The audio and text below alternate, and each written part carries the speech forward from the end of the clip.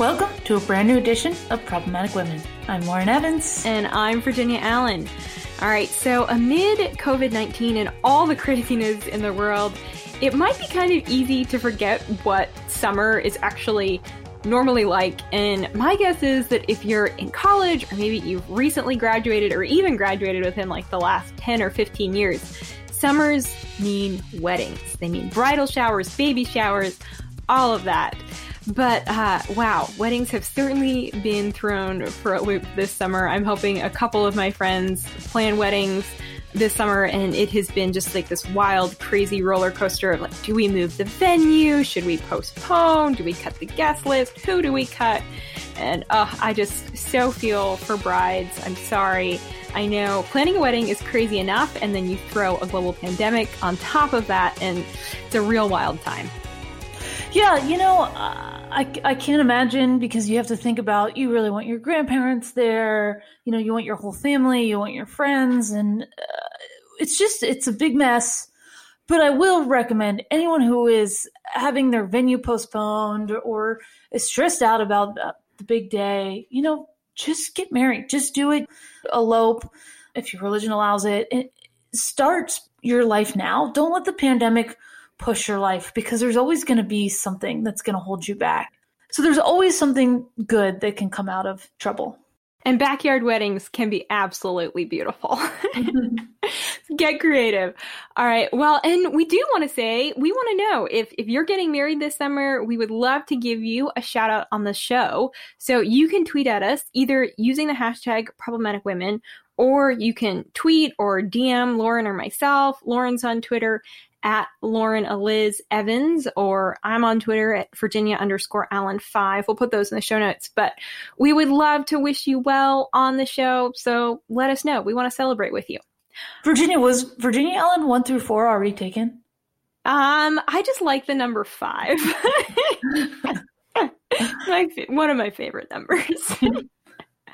All right, Lauren, what do we have queued up for today's show? Up on today's Problematic Women, we discuss our favorite parts of Trump's Independence Day speech at Mount Rushmore and the media's less than friendly response.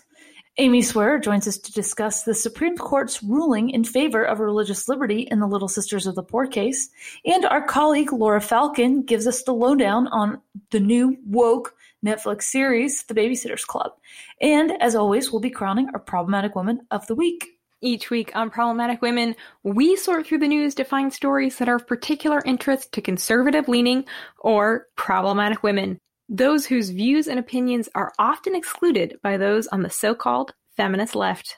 If you are a problematic woman or just someone who supports strong, independent women, please consider supporting us by leaving a review or rating on Apple Podcasts or wherever you listen, and encouraging others to subscribe. It really does make a difference. All right, let's get to it.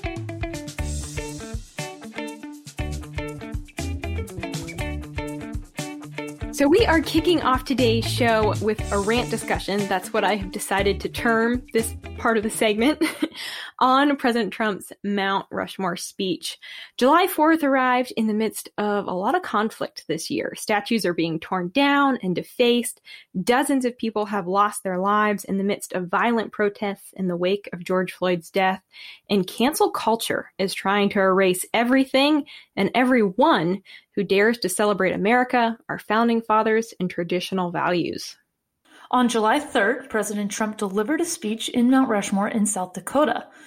I don't know if you know this about me, but I'm a huge live streaming nerd, and I do most of the live streaming for the Daily Signal. So the night before the 4th of July, I was up streaming the speech, so I stayed up and I watched it live. And the speech really celebrated America and reminded us of America's history. But the president was also very clear and direct that the mob will not rule this nation. Trump praised the 4 presidents carved in the rock in Mount Rushmore: George Washington, Thomas Jefferson, Abraham Lincoln, and Teddy Roosevelt, and all that they did to establish and protect the freedoms that we enjoy today. Yeah, I really loved the fact that Trump, he pretty much gave like a history lesson during the speech. And of course, he talked about our first president, George Washington. wow, George Washington's story, it really, really is incredible. He was the only president to ever be elected unanimously, and he didn't even want to be president. He went home after the Revolutionary War. He kind of wanted to live out the rest of his days in peace, but he was asked to return and preside over the Continental Congress. And he did so not out of a desire for power, but really posterity. He wanted his children and his grandchildren to enjoy the peace and the freedoms that he hadn't. And it was out of that place of conviction that he chose to serve his country. One of my absolute favorite quotes from President Trump's speech was, "To be American is to inherit the spirit of the most adventurous and confident people ever to walk the face of the earth." I want to put that on a plaque up in my room or something. It's so good. But Lauren, the media has not exactly had a very positive approach to Trump's speech. No, they did not. And like I mentioned, I watched it live, and it was just a great celebration of America. I had a couple Smirnoff, the new red wine blue, one carb. And I was just I was so hyped, Virginia. I think I was texting everybody in my phone. I was just oh, this is the best speech I've ever heard him give. This is, the messaging is great. I'm so inspired. And then I went to bed, right? And then I woke up the next morning, and a couple people responded yeah, it was great. Have you seen what the New York Times said? And I was what, how in the world could they misconstrue that speech? How in the world? And the truth is they basically lied. I'll read the New York Times headline is Trump's fiery attack at Mount Rushmore. Vox said Trump's Mount Rushmore speech shows he's still waging culture wars. And the New York Times says Trump's white version of history. And I just had to sit there for a couple of minutes and be what are they trying to do? And it's all a lie. They're all trying to read in between the lines and misconstrue what he said. But no, it was a speech where he was honoring all Americans. And you know what? He even mentioned our checkered past and how America is a better country because it's able to get better, and really celebrated a diverse group of Americans. And so, it just shows that the media doesn't care what Trump says. They want to make him look bad, and they don't even care on America's birthday. They don't even care enough to try to make America look good and celebrate our freedom and where we've come from. No, they are willing to discourage America, and they were willing to make America look bad just to make Trump look bad. And it frustrates me beyond no end, because this really should have been a unifying moment. There should have been a time where we all came together. Virginia, you read a beautiful quote. I want to read another quote that really stuck out to me from the speech. And it's a one line from the Battle Hymn of the Republic that Trump said. He said, "As he died to make men holy, let us live to make men free while God is marching on." How can that not just fire you up and want to celebrate this great country? So, yeah, Lauren couldn't have said it better. It's definitely a lesson. It's so important to be just aware of where we get our news, and to go to the source. If you didn't watch the speech, watch it for yourself. It's on YouTube in full, and you can draw your own conclusions on what President Trump said. And if you have thoughts, always feel free to tweet at us. We want to hear. And if you're going to watch the speech, make sure you start it from the beginning. He had a great introduction by Governor Kristi Noem from South Dakota, who we've talked a couple times about on the show. She is just an up-and-comer in American politics, and just such a great woman. And you could really see on her face how proud she was to be an American and to have this great celebration in her home state. So definitely start it from the beginning, and don't miss her remarks as well. All right, now stay tuned for our conversation with Amy Swearer on religious freedom and the Supreme Court's ruling on the Little Sisters of the Poor case. We are joined by Amy Swearer, Heritage Foundation legal fellow, to discuss the Supreme Court's recent ruling on the Little Sisters of the Poor case. Amy, thank you so much for being here. Thank you so much for having me. The Little Sisters of the Poor, which is a religious order of nuns, their case was really about religious freedom and whether or not faith groups could operate under their religious convictions. The case dragged on for 7 years. Amy, can you tell us a little bit more about the central conflict of this case and where it all began? Sure. So I think the first thing we need to do is sort of backtrack and give a history of how we got to this moment, because it is kind of a complicated case. So this goes all the way back to the Affordable Care Act, colloquially Obamacare, which did not actually require insurance plans to provide coverage for contraceptives. But the Obama administration, and sort of gap filling, as executive agencies sometimes have the power to do, promulgated a rule that would have required, with very, very few exceptions, employers to cover all contraceptive methods approved by the FDA. And so this would have included a number of contraceptive methods that are morally opposed for religious reasons by a number of religious orders and organizations.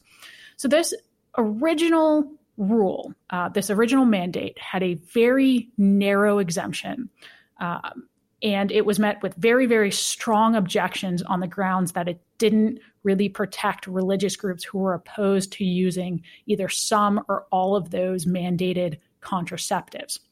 And so then there was sort of this back and forth with the Obama administration trying to develop better accommodations that better suited some of these objections. And ultimately, what happened was the Supreme Court, in the Hobby Lobby case in 2014, held that the Religious Freedom and Restoration Act prohibited the application of this mandate, this requirement for providing contraceptive care, for closely held corporations that sort of fell into this closely held category. So the Obama administration then issued a new regulation, but then it was challenged by some other religious employers, including Little Sisters of the Poor. So this religious order. The court in 2016, so again, this is sort of a long, ongoing case here. It didn't really resolve the issue, but sort of sent it back to the Obama administration to essentially say, look, you guys need to come to an agreement. We don't want to make an agreement for you. Sort of figure out a way, if you can, that accommodates the objections from the Little Sisters of the Poor and similar employers. Well, that didn't happen. Unfortunately, they weren't able to come to an agreement. And then in 2017, the Trump administration, of course, takes office, and they took up the task of attempting to find that solution, of attempting to accommodate the religious liberty interests of organizations like Little Sisters of the Poor. And so what they did is they took the original Obama administration exemption and broadened it. They went through an entire rulemaking process and broadened that church exemption so that it was made available to basically any non-governmental employer like Little Sisters of the Poor who objected to providing certain types of contraceptive services. So that's how we got to where we are today, because then what happened was, instead of finding individuals who opposed these exemptions, the states of Pennsylvania and New Jersey sued the Trump administration, essentially arguing that the Trump administration had no authority to make this broad exception to the contraceptive mandate, and that it essentially didn't go through the right procedure. So it's more of a technical argument. That the basis of this is a religious liberty interest that the Trump administration was trying to protect. But the argument from Pennsylvania, and that the lower court sort of took up here, was whether or not the Trump administration did that in the right way. So I think one of the things that's fascinating and maybe a little bit odd about this case is that you have states suing this religious organization. And when you kind of first hear of this case, that it has to do, with a religious group providing contraception to employees, you think, well, there must have been some employee that, was arguing, hey, it's my right to have this healthcare access. But that's not the case. It was the states of Pennsylvania and New Jersey that brought this suit.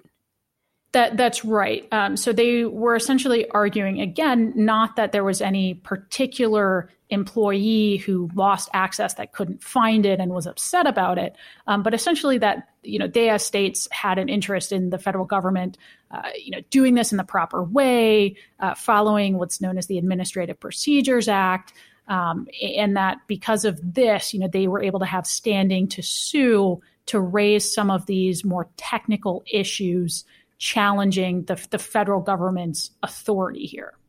So, Amy, Justice Alito wrote in a concurrent that he said, quote, "We now send these cases back to the lower courts, where the Commonwealth of Pennsylvania and the state of New Jersey are all but certain to pursue their argument that the current rule is flawed on yet another ground."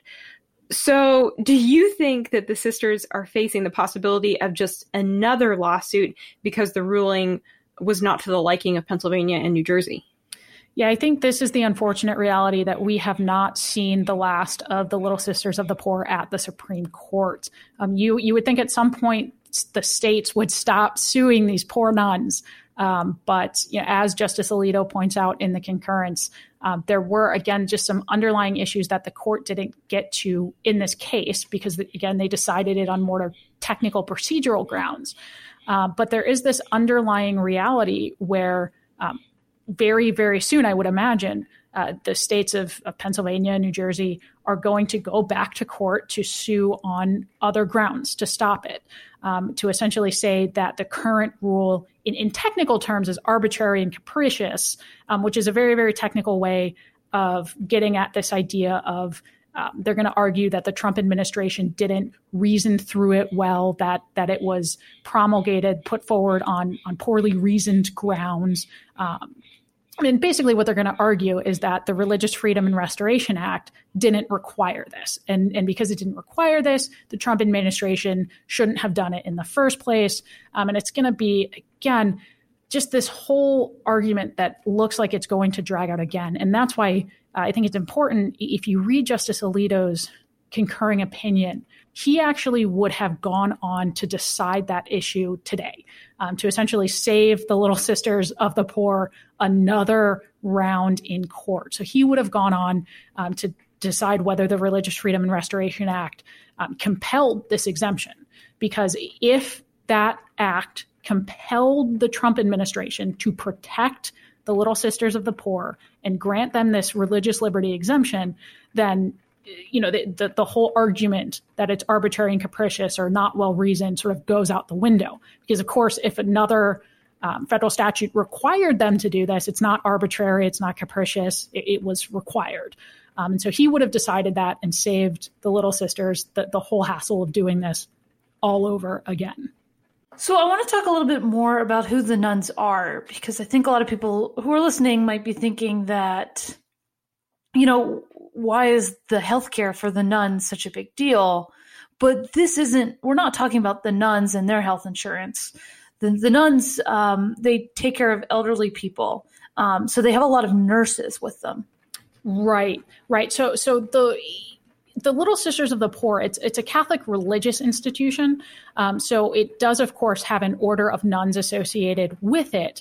But it's broader than that, sort of, if you think of it as an organization that runs care homes for impoverished elderly people.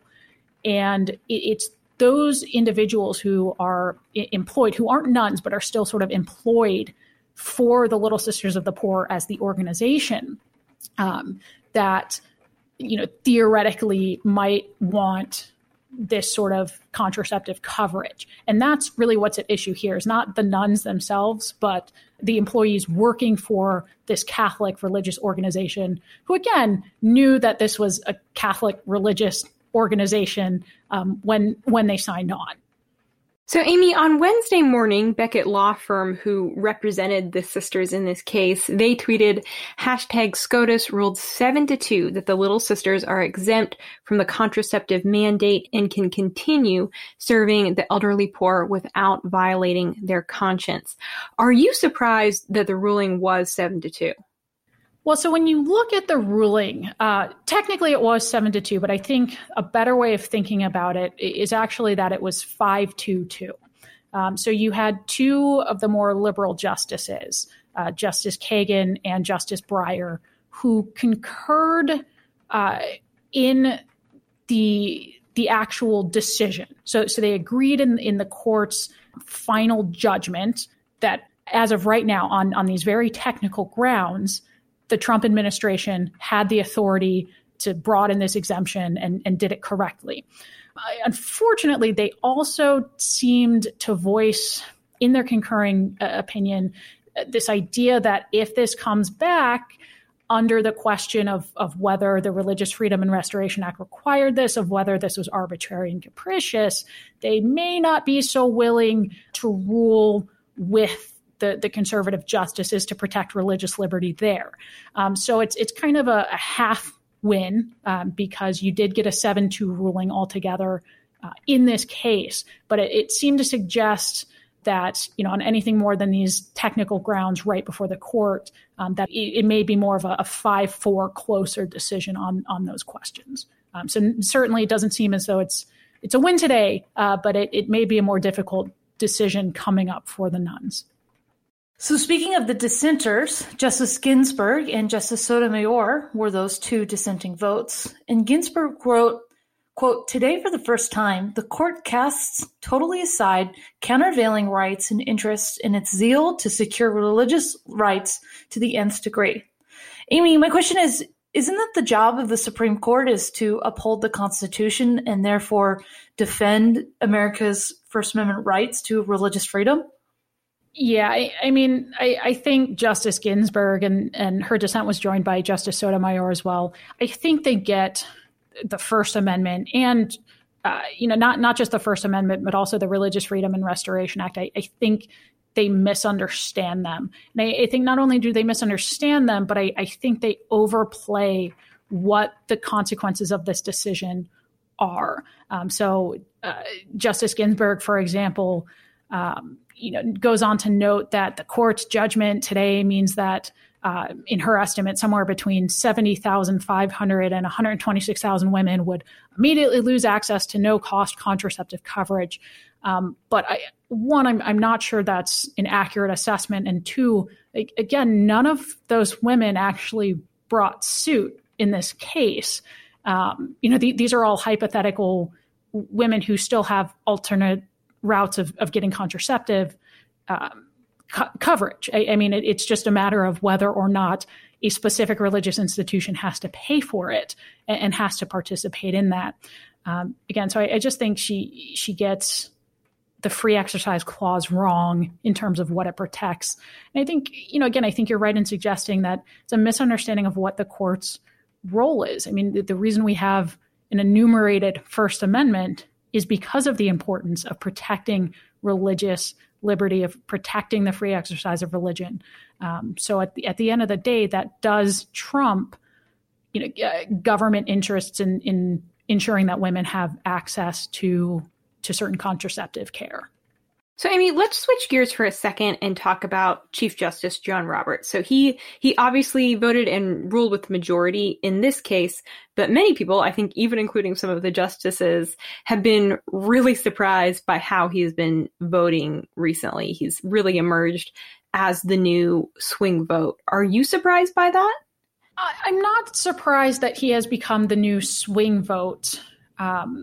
This is something that I think a lot of people have been aware of. Is he has always been, at least apparently always been, very concerned about institutional integrity and sort of how the court looks, of what the public thinks about the court.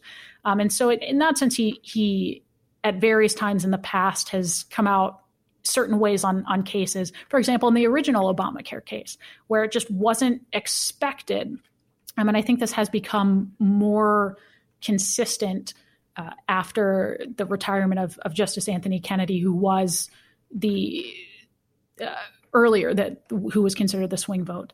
So I think some of the changing dynamics on the court has sort of left him in a place where he might be thinking of other considerations. But I will say on religious liberty and free exercise cases, he has been less. He has been less inconsistent. I think he's been very, very consistent in these types of cases. But I think you're right in saying that in a number of other high-profile cases, it's sort of been a question of, well, what is the chief going to do today, and how is he going to, reason and support whatever vote he makes? But I think, at least in terms of religious liberty, that has been less of a question. Especially in this case, I don't think there were a lot of questions in these particular cases. So it's July. We're getting really to the end of the Supreme Court cases. Is there any that we should be looking out for in this session or early next year? There are 3 cases left that the court should come out with this morning. The court has said that this will be the end of the term. There's the 2 Trump tax return cases. Then also just a very interesting question that essentially comes down to whether or not a third of Oklahoma is actually not part of the United States at all, but is Indian territory. So that's a nice little, interesting case that I think has been overlooked. But certainly there are a number of cases, if you're interested in religious liberty, coming up in the next term that the court has taken up, including one that has to do with state prohibitions on, working with foster care and adoption agencies that won't refer adoptions to same-sex couples based on religious convictions. So that is a case, again, in terms of religious liberty to be aware of, that is coming up in the next term. And that next term will start in October. For any of our listeners, if you are interested in the Supreme Court, any of those cases that Amy mentioned, be sure to check out Amy's podcast, SCOTUS 101. Amy, you have also just written a piece for the Daily Signal about the case that we talked about today. So definitely encourage our listeners to check that out as well and learn a little bit more. Amy, we just really appreciate you coming on and breaking down this pretty complex case. Thank you so much for your time. Thank you for having me. All right, now stay tuned for my conversation with Laura Falcon to discuss the remake of the classic Babysitters Club that just released on Netflix and how wokeness has ruined it. But first, I want to tell you all about a truly great way to stay in the know on current events this summer. The Heritage Foundation offers multiple live webinars every week that dive into issues facing our nation today. What I love about these webinars is that they offer expert analysis on everything from the state of our economy, our relationship with China, Supreme Court rulings, and so much more. So go ahead and visit the events page on the Heritage Foundation website and start learning today. Welcome back to the show. Last week, in the shadow of the holiday weekend, Netflix released a reboot of the popular children's series, The Babysitters Club. However, the new series is not as family-friendly as you may remember. To discuss, we have my colleague and a friend of the show, Laura Falcon, who watched the entire series, so you and I don't have to. Welcome, Laura. I am doing the common man's work. Proud of it. So I read the books as a child, but I will be honest, I do not remember pretty much any of it. As I was doing some research, I realized the main character's name was Christy, so that was kind of jogging some facts back. But you told me that you have an excellent memory of books that you've read as a child. So can you tell us what you remember from the original version? Yeah, way to make me sound super nerdy by my great memory. But sound nerdy. But it also, before I get into the actual books, a part of the nostalgia surrounding me reading the books was that my mom and I would go to the library, I think, every 2 weeks. And I would spend, no exaggeration, at least half an hour to an hour on the Babysitters Club shelf, because there are over 200 books that have been published. And I would just scour the books trying to find 2 or 3 books that I would read in about 2 weeks' time. And then we would rinse and repeat, do it all over again. So I have a lot of really good memories that are tied to reading these books. And for me, the Babysitters Club, in a nutshell, was an introduction to a lot of issues that I had never experienced as a kid, like the effects of divorce and medical conditions like type 1 diabetes, which one of the girls has. But it more importantly introduced this notion of entrepreneurialism, which to me was the coolest thing. I didn't think that kids could start businesses.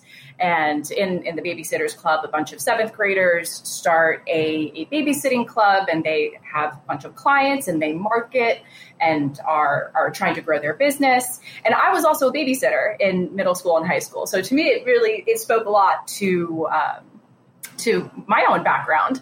But I would say that, and dare I use the F word, the Babysitters Club embodied feminism in really the best way by showcasing women who are living and thriving by using their God-given talents and their interests.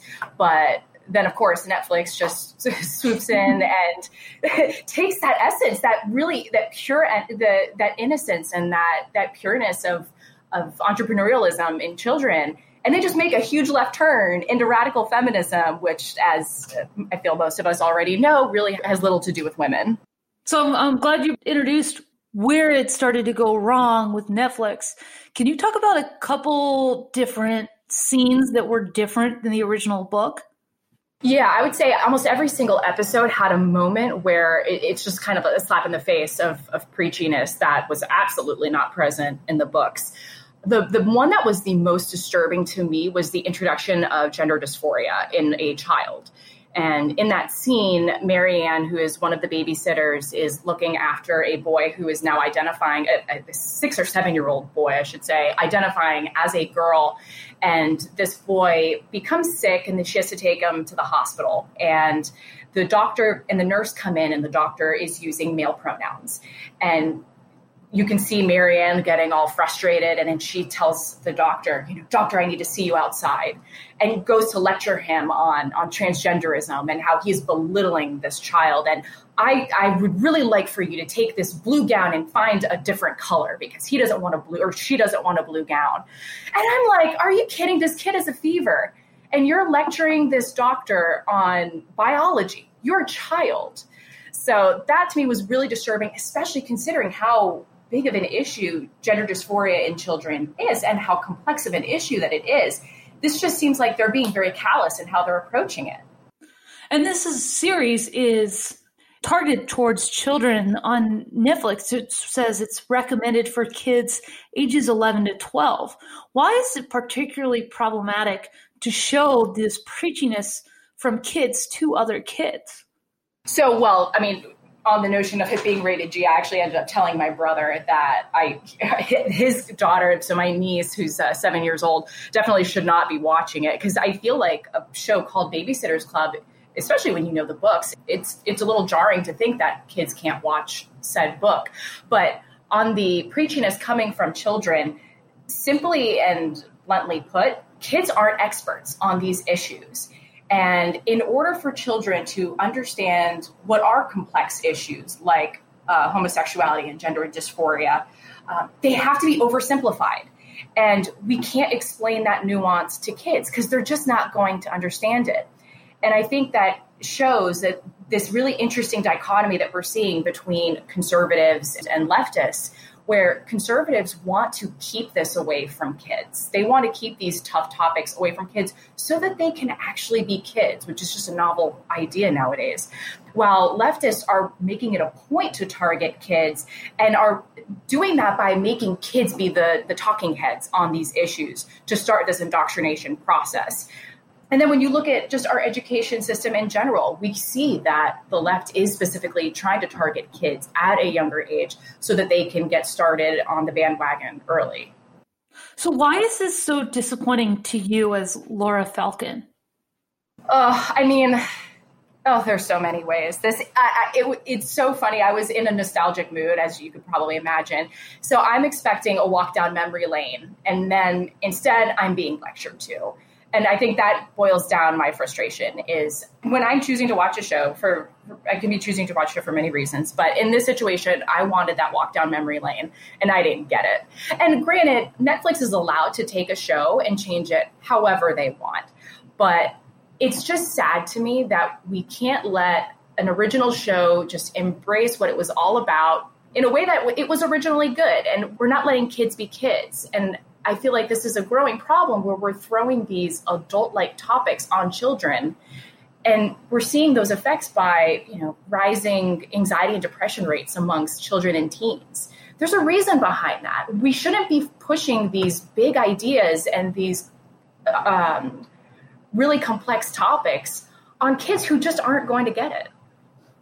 Well, Laura, thank you so much for flagging this for problematic women and for watching the show so we didn't have to.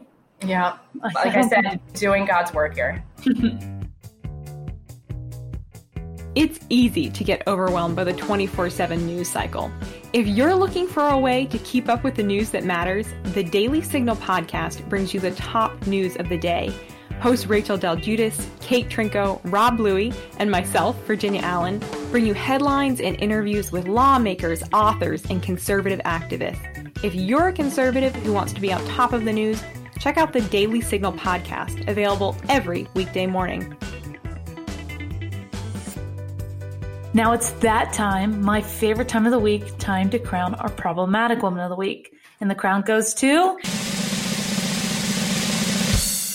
the Little Sisters of the Poor.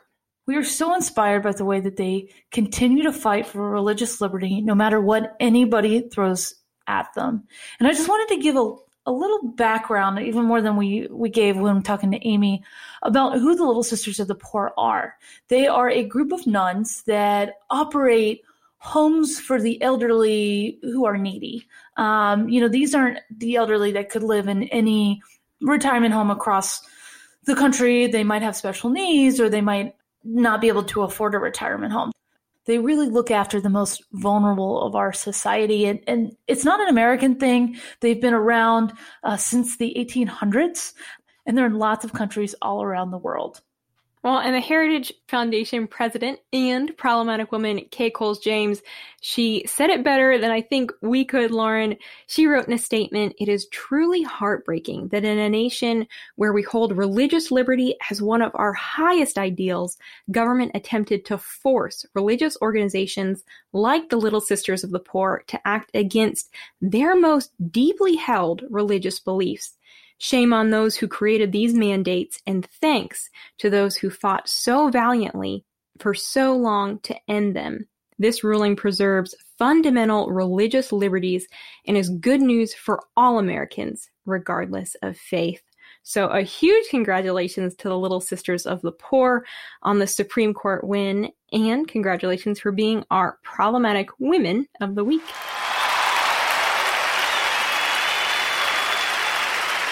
All right. Well, we love hearing from you all on Twitter, and we want you to feel free. You can always tweet at us with just thoughts or opinions about the show, things you want us to talk about, using that hashtag problematic women. But this week's specific Twitter question is, what is a piece of life advice that has influenced you? I think we all need a little bit of positivity and hope right now, so we'd love to see some of those good pieces of advice that you all have received. Virginia, I think one that stuck out to me, that when I was an intern, someone once told me, never apologize for something that you're not sorry for. I think as women, we always want to be, oh, I'm sorry, I got to ask you a question. Like, no, just if you're not doing anything wrong, you don't ever have to apologize for making your voice heard. I love that, Lauren, and it very much fits your Enneagram 8 personality. It's perfect. But it is a solid piece of advice. So I can't wait to hear everyone else's. So make sure when you tweet at us, don't forget to use the hashtag problematic women. And with that, that's going to be it for this week's edition of Problematic Women.